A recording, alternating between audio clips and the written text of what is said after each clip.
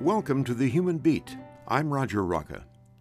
A week ago, I sat down with 4 friends on Zoom and asked them to share their thoughts and feelings about race and justice and where things stand here for people who look like them. You may be acquainted with Denise Reed, the director of the North Coast Chorale, or Berenice Jones Centeno, founder of Cascadia Concert Opera and executive director at the PAC. Charles Withers is a semi-retired businessman and a longtime activist in Democratic politics. Amber Duffy is a young person whose smiling face you may have encountered in the past at the Blue Scorcher. All are black. We talked for quite a long time, and I've had to leave out much more than I'd like to get this program down to time. Oregon is still mostly white, and I started by asking what it felt like to often be the only person of color in the room. The thing that African Americans get in every room they go into, Roger, you could walk in a room probably and almost invisibly walk into a room. Not so tall, but Jan could invisibly walk into a room. No African American ever has that privilege of walking into the room and not inviting the stares. People think they're not staring, but they are, and you know they're staring because you've seen it your whole life. When I was young, I was more belligerent about it. I used to say, God, we've been here since 1619. You should have seen us before. You should have seen us around. We kind of been here, but the staring, I think, is the thing that I noticed. And I told my daughter, I said, no matter how smart you are, no matter how brilliant you are, when you go on a job interview, the thing that precedes you is your black skin. They'll make a judgment about you before they even met you. And she thought I was sort of pulling a leg, but in fact, that is what happens. We get judged before you even talk to us. People are making calculations about who we are and what we are. And it's been forever, really. And I think that I found myself taking on the role of, okay, so let me educate you about me. And let me give you comfort about me and my dark skin. And these kinds, I've always felt like that was sort of my duty. I still feel that way. And Roger, you probably have not had to do that, Rod, in the sense of making sure people feel comfortable about you when you walk in the door. That whole thing, like Denise was suggesting, of negotiating what is my message, negotiating myself into your space. And again, like I mentioned about being, having chosen classical music, which is a Western European tradition, of course, I was often the only Black person in the space.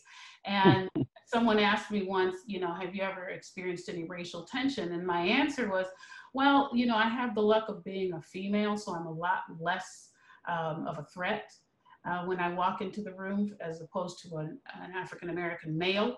But yeah, of course, I've experienced just the sense of, is she going to sing well enough to do this? And I'll tell you all a funny story. I got an audition that I was doing, and they just kept saying, where have you been? We're so excited that you've come here to sing for us. And then they just went on and on about this stuff, and then I didn't get the job. And they explained to me, they were embarrassed, but they didn't have appropriate lighting for me to be on the stage. It's little silly things like that that are a part of, and I have to be careful with using the phrase white privilege because I don't want to overuse it, but the fact that something as simple as appropriate lighting for a Black person can affect hiring. It's little bitty silly things like that you're continually negotiating. I think a lot of white people don't really understand exactly what white privilege is. They would say, well, I don't feel that privilege, and they're just not understanding that there are the extra barriers that they don't have to deal with. Right. Not only that, it's from some of the readings that I've done, it's a feeling, white privilege is that I belong in all of these places, whereas the African American, the sense is that you don't actually belong. When I say belong, feel a place, that this is where you are. There are people around you that are sympathetic to everything that you're doing, and they don't have to negotiate about being in that place. They feel like I have the privilege and I am in that place. And so I just call it a sense of belonging that that white America has. You know, underneath the pigment, we're all the same hearts and blood and bones and sinew and minds and everything else. It has to be terribly frustrating to be defined in some cases by something so superficial. Well, I'll have to, let me tell you an incident that happened with me. When I was teaching early on and I had been in junior high, I wanted to go to a high school, and there were loads of high schools with openings and so forth. So I went in to interview, and as soon as I walked in the door, this is a principal now, she says, you know, none of the students that you're going to see look like you. And it was like, I'm standing there, am I supposed, is that a question I'm supposed to answer or what? You know, how am I supposed to react to that? Obviously they aren't, you know, if this is a school, this was in a school district in Las Vegas, and predominantly white school district. But still, I was just going there. These are the skills I have, you know what I mean? I'm just applying for the job like anybody else. The thing has always been is, see, as an African American, you feel like in any competitive situation, you have to overwhelm. You have to be better than. The old saying where you have to be twice as good before you would be considered equal. And it sort of came down really from the oldest days in our culture. You almost have to be so overwhelmingly superior to the rest that they can't possibly ignore you or not hire you. And yet they've not hired you and done this before. But you know, all things equal, if you go in a room and you're just as equal as everyone else, they're not going to pick you. They're just not. So we always had to be better than. And it was ingrained for me from an early age, and I'm sure Denise and Berenice have had the same feeling where they had to be better than the others to be considered for something. Well, I've been here about 3 years now.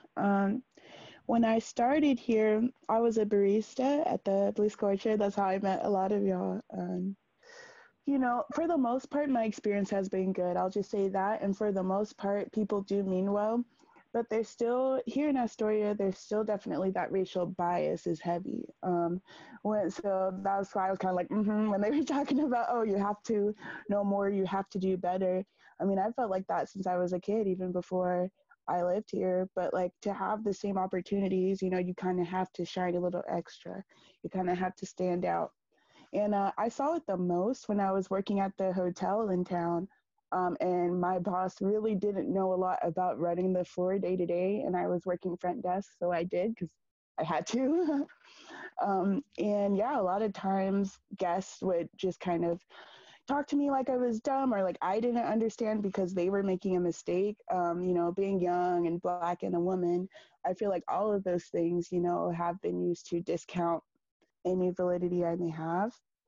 So like I do feel like I have to make an extra effort to make sure they understand that I understand, you know, whereas like my coworkers don't have to do that. They don't have to, you know, earn their respect. They're just given respect. And, you know, so I have to say, Roger, when I got your invitation, I said, wow, I'm honored to be a part of a conversation, but I in the back of my mind, I kept saying, but gee, our story it's the same one generation after generation, and Amber is reminding us of that. It hasn't changed. We've been doing our part of letting you hear us. We've been discussing. There has to be a time when white people talk to white people and hold white people accountable. There's enough of us talking and saying the same thing. White people have to converse and confront white people. We're getting tired of having to continually fight it. And as Amber is proving, it's not gone. Amber, how old are you, if I may ask? Yeah, I'm 22. Yeah. So she's another generation dealing with the same stories that we've dealt with Denise dealt with everybody, my grandparents. And white people in general need to, when they hear a racist remark, they need to correct it. If it's a favorite uncle who they just love or brother-in-law who says racist things in an environment where there's no Black people there, often white people just let it go. That's how he is, or he just that way. See, the way you stop him from being that way is to tell him you won't tolerate that sort of language around you. It's not going to change his racist opinions, and no one can really do that at your deepest level. But one of the things we've lived with this whole time is we've accepted the fact that just don't be racist outwardly to us. Don't do racist things. To tell someone to change their racist behavior is impossible. But we'll accept just not being racist outwardly toward us. We'll accept that. We just like to eliminate the outward sort of expression of racism in our society. And then there's just sort of the kind of racism that's never expressed, where no one ever says anything, but a Black person may be less likely to be hired as a choir director because there hadn't been one before. And it doesn't occur to somebody to look at a Black person as a potential choir director. Have you run into that sort of issue, Denise? Yeah. Oh, yes, I do. Fortunately, when I came to, all the time, especially in the school district, but when I came here, fortunately, the issue was music, and that's what brought me. The previous director had ordered a piece of music that was quite familiar to me. And so the North Coast Chorale advertised, and they said, can you do this piece of music, you know? It was a Bach piece that I had conducted on several occasions. And so I said, oh yeah, I can do that. So I think that's why I have that position. But there are lots of positions that, you know, people question about, and I still get from people, from white people, questioning, oh, do you know that? Or do you see that? Or anything about the music, you know, which I really sometimes get upset about, but it's the questioning because of the color. And I want to go back though to your thing about those small things that are that show racism. It's as, and probably Amber understands this too. When you go in a store and there's several people there, someone may say, I didn't see you, and asks the other person who's white, what can I help you with? Oh yeah, ignore. Yep. Right, and this is when I see somebody step up, a white person, and say, no, she was before me, I applaud that person. Because that's the kind of thing Charles was saying, step up and call it out when you see it. This isn't the way this person should be treated. She was here first. And so I'm sure Amber has had that happen to her lots of times. Hearing you say that, I'm a little bit emotional because I'm like, wow, I didn't realize that other people understand this and can put it into words, like, especially being really young. Yeah. Like, it's just like, I was like, wow, this is real. Like, I'm not crazy. No. Whenever people try to silence me. You're not crazy, honey. You know what I mean? You are not crazy. I really think I was nervous to share because it is a hard topic for me. I struggle with feeling even valid. That's how I responded in the email. I was like, I might not say much because it's just a hard issue for me. But this is really amazing. And I wanted to thank Roger for putting this together because having those conversations, that's how we're going to get the change. Like Denise was saying, sometimes you don't know if they're questioning you or if they're questioning you're capable because of your race, or your intelligence or your whatever. And also being a little bit introverted, sometimes I don't always articulate myself exactly how I feel. And sometimes I feel like that makes people see me as less smart, That actually goes back into the times of slavery, really. The assumption is that Black people didn't feel that we were felt less pain than white people felt, that we had no emotions, that we couldn't possibly get subtleties. We only could get the sort of concrete, hardened stuff. We couldn't understand literature or fine music and such. Exactly. I think that's the other piece. And Denise, you brought it up, that we subconsciously, I know I do, I shouldn't speak for everybody, but subconsciously question so much because of what's been drafted down on us from history. If I feel or think something, I'm going to take a moment and go, well, is it appropriate? I mean, I talk about self-censorship. We have been taught to self-censor for so long that, like you said, Amber, you are worried about, is this okay to say? And like Denise said, when you bring it forward, and I agree with you, Denise, we are a threat as women. You don't want to be considered that angry Black woman, right?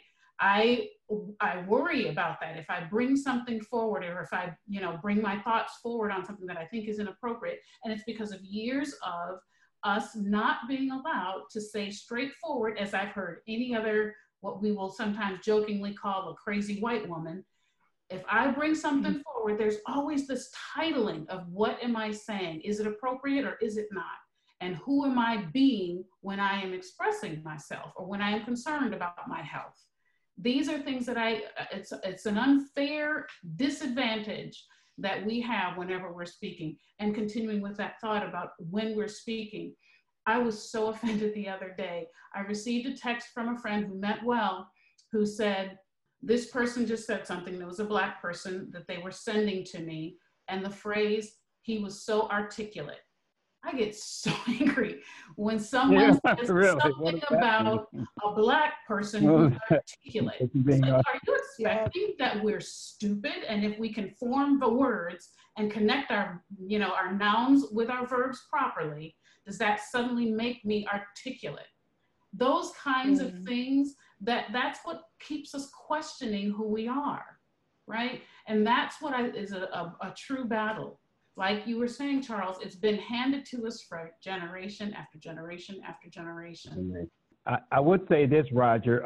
The adage is that I've heard these colloquialisms over my life is that you don't talk like a Black person. I don't know what that means, but I've heard it many times. Other Black people sound more different or sound more, I know what they're getting at. They're getting at the stereotypical way they think we sound. Because entertainment throughout history, the great Hattie Daniels was an accomplished stage actress. Yet they made her play that Black maid subservient role in Gone with the Wind. Bojangles Robinson, probably one of the greatest classical dancers of all. They made him do shtick, basically, as a Black man. So, their interpretation of what we sound like is based on stereotypes that they put in the modern media, in the past media, of how Black people sound. And so I've gotten that, and now I know you've never gotten that, Roger, where someone said to you, you don't sound like a white man. I'm sure you've never heard that before, but I've heard it many times. You don't sound like most Black people I know. Well, you don't know any Black people because there's Black people talk like everything. I mean, we live in every state, and we pick up whatever colloquialisms or whatever accents the states we live in. That's just us. We're Americans. In my own experience, it has always seemed to me that the people who have been the most overtly prejudiced, biased, are the people who've had the least contact with others, with people who aren't like them. And in that sense, it's another sense in which you are being ambassadors, because you are having that contact with people of other races. So they get to know you as not as a Black woman, but as Denise, and you as Berenice, and you not as a Black man, but as Charles, this guy who's done all these things, and you, Amber, as this person who, I know sometimes this isn't how you feel this inside, but this person who is always so bubbly and happy and up and friendly and kind. Look at that smile. That's how we see you. And that's how people should know you, not as a person who happens to have a different colored skin. That's something about Amber. If only, Roger. She always had this smiling face, and it was like, when you have somebody who greets you with a smiling face, it's like, I'm glad to see you. You know what I mean? Yeah. Whereas if they give you another face, it's like, what are you doing here? Right. Why are you doing here? Yeah. I think that secretly a lot of white people are very, very jealous that Black people can have so much fun in church. It was our only vehicle to be ourselves, Roger. That's the only place that whites trusted meeting or gatherings of black people. That's why the church is so important, even back in slavery time and Jim Crow South, is that the fear was black people meeting together. That was a fear always back, because they must be plotting something. And so they were indeed telling stories, passing along news, telling of where they thought people's children had been sold. And they did that within the church. And often it was in these songs and these spirituals that all talk about the oppression. And the thing that gets me always is that they were always told all these things. And also told that no matter how good you are, you weren't going to white folks' heaven. And so, but they still believed that things were going to, all those songs talk about things are going to get better, they're going to be better someday. But to tell a slave all he knew was a slave and everybody he ever knew was a slave, that things are going to get better was a reach. And let's be clear, Roger, see, the African American experience is different than any ethnic group in this country. So we've come from the bowels of ships to 150 years of slavery to another 100 years of Jim Crow, modern day slavery.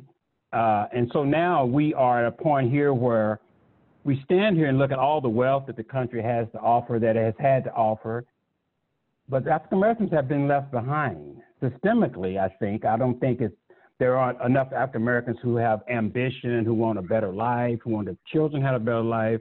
But I think the system has so much been stacked against us from really the beginning, and reluctantly held on for all those years. And so the thing I get now, and I don't get it here, but I used to get it in the South, was slavery was a long time ago. Black people should get over that. Yeah. Well, I don't know how you get over slavery. What they should say is, why don't you understand that I have that perspective in my DNA, that it's everybody I know has that same perspective. So why don't you learn to understand that, as opposed to villainize me for holding on to some idea that somehow I should get over slavery. I received a Facebook post from a friend whose friend said, Black people are not the only people who have been enslaved in this country. They were talking about, in fact, an Irish slavery, people were carted over, they showed a picture of, and all I could think was, and how are they doing now? The generation after that group of slaves, I bet you they're blending in and doing just perfectly fine, because their white skin allows them to walk into a bank and get a loan and move on. It allows them to buy whatever house they want in whatever neighborhood. And I said, so the story is not the same. Yes, people worldwide have been enslaving each other. That's a human thing. But our Black skin absolutely traces that line where we are dealing forever with that destruction of a whole race and generations of people. I haven't asked you about the George Floyd killing and how that landed for you, how that hit you. Would any of you like to talk about that? Yeah, I will. I'll kick it off, mainly because as a Black man, I might have dealt with a little more of the sort of physical aspects of this. Roger, my first knowledge of Black men being brutalized and killed by police go back to my earliest memories. I had an uncle, I was probably 6 or 7, who was literally beaten and left for dead. He didn't die. And I remember him coming home, his face was disfigured and everything. And apparently he got beat up like this because he, quote unquote, looked at a white woman. Since that day and moving forward, there's been so much abuse, killing, and of Black people in general, mostly Black men. And it's come through the ages. I've seen the outrage come on lately, I think mainly because it's being filmed. I think there's video. I think there's the countless of thousands of other Black men who were killed and by police, and there was no video. And so I think that's happening. And I would say this because someone says, well, this is different. And I say to them, well, I hope this is different. I really do. I hope it is different. But I'm gonna need time. I'm a little bit of a skeptic because I've seen so much of this in my lifetime that I hope, but I'm not so sure that this is a change. I hope it is so. I have a Black son, obviously, and I went through a long period of that, and the culmination of seeing the officer with his knee on George Floyd's neck comes from the place of that officer's thinking that would stop my son now, because he was driving and the officer said, "What are you doing with this car? What are you driving this car for? Why is that? He doesn't need to stop as long as he has his driver's license and everything." So my son has to explain, "This is my mom's car and I'm driving it, I'm on an errand." Any of those incidents where he was stopped about the car or about his friends could have escalated to what happened to George Floyd very easily, because it started from a seed in their minds that these people are doing, like Charles said, doing something wrong, or it's not that I'm looking at them on an equal place as far as justice is concerned. They don't. They look at you on another level. That has to be drilled into them some way for these types of incidents to stop. Our great good luck of having technology today helps these stories not just be hidden in the back. Fortunately, there are people who show up with video cameras and those kind of things to bring it to the fore. I think that is a change that we're lucky.